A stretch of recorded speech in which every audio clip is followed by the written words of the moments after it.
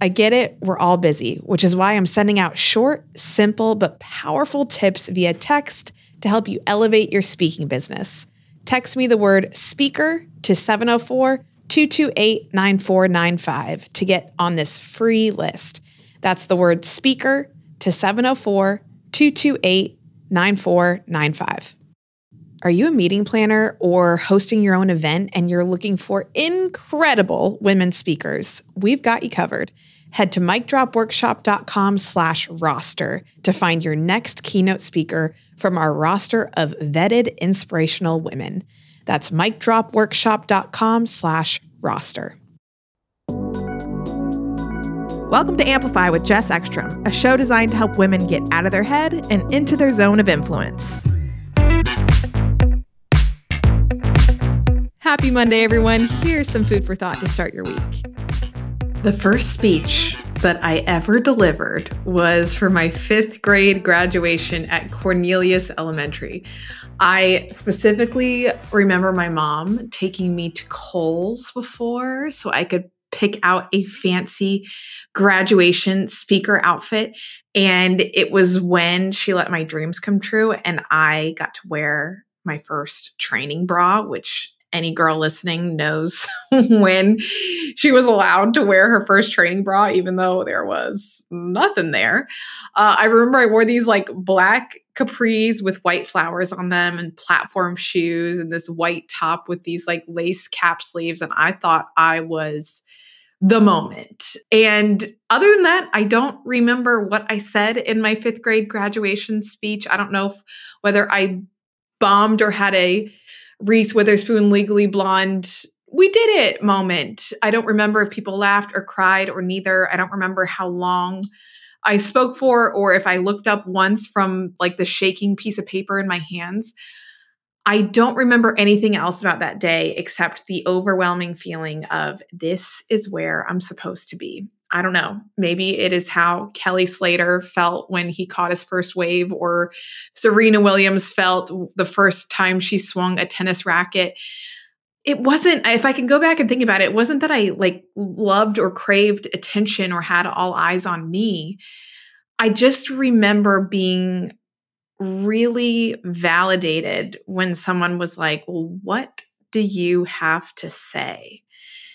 Giving a speech, whether it's formal or informal, gives you the opportunity to answer that question. What do you have to say? And believe it or not, we all have something to say. We all have lived experiences that, when shared, we can help other people navigate through their own lived experiences. It really doesn't matter your age, your level of success, your education, what your LinkedIn profile says, or whether you can pronounce Worcestershire sauce, or however you say that. We all have something to say, and we all have something that we can learn from others, which is why I so deeply love the art of public speaking, and sharing what we know to be true is so important.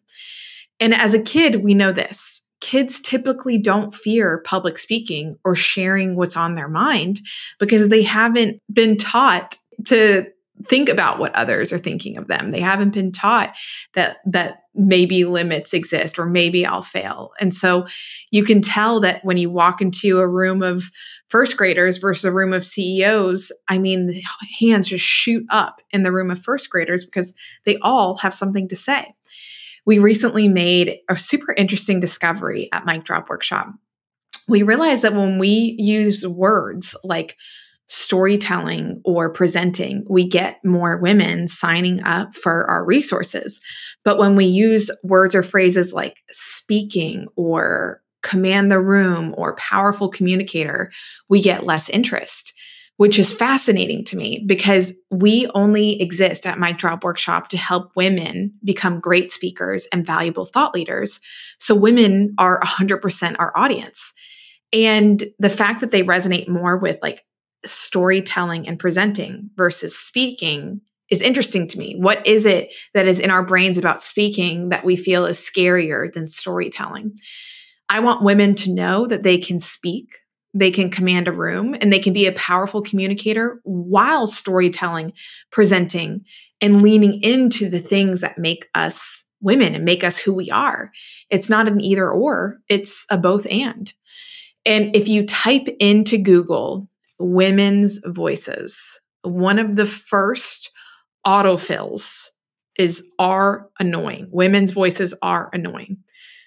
For centuries, women have been told to talk less, be less, and take up less space. And it is time to change that. I'm going to leave you with this quote. Do you actually fear public speaking, or do you fear being seen? Speak to influence, not to spotlight, and that will diminish your fears. Thanks for listening to Amplify. If you are a fan of the show us some podcast love by giving us a rating and review. And give us a follow at Mic Drop Workshop and at Jess Ekstrom. Coming up on Amplify. With each generation of women that comes up, women are more confident, women have more role models to inspire them and to model themselves after. It is not a level playing field, and as long as it's not a level playing field, we have to up our game. We have to sharpen the way we speak. We have to learn to be confident, decisive, authoritative, so that we can override all of those prejudices. This episode was edited and produced by Earfluence, and I'm Jess Ekstrom, your host. Remember that you deserve the biggest stage, so let's find out how to get you there. I'll see you again soon.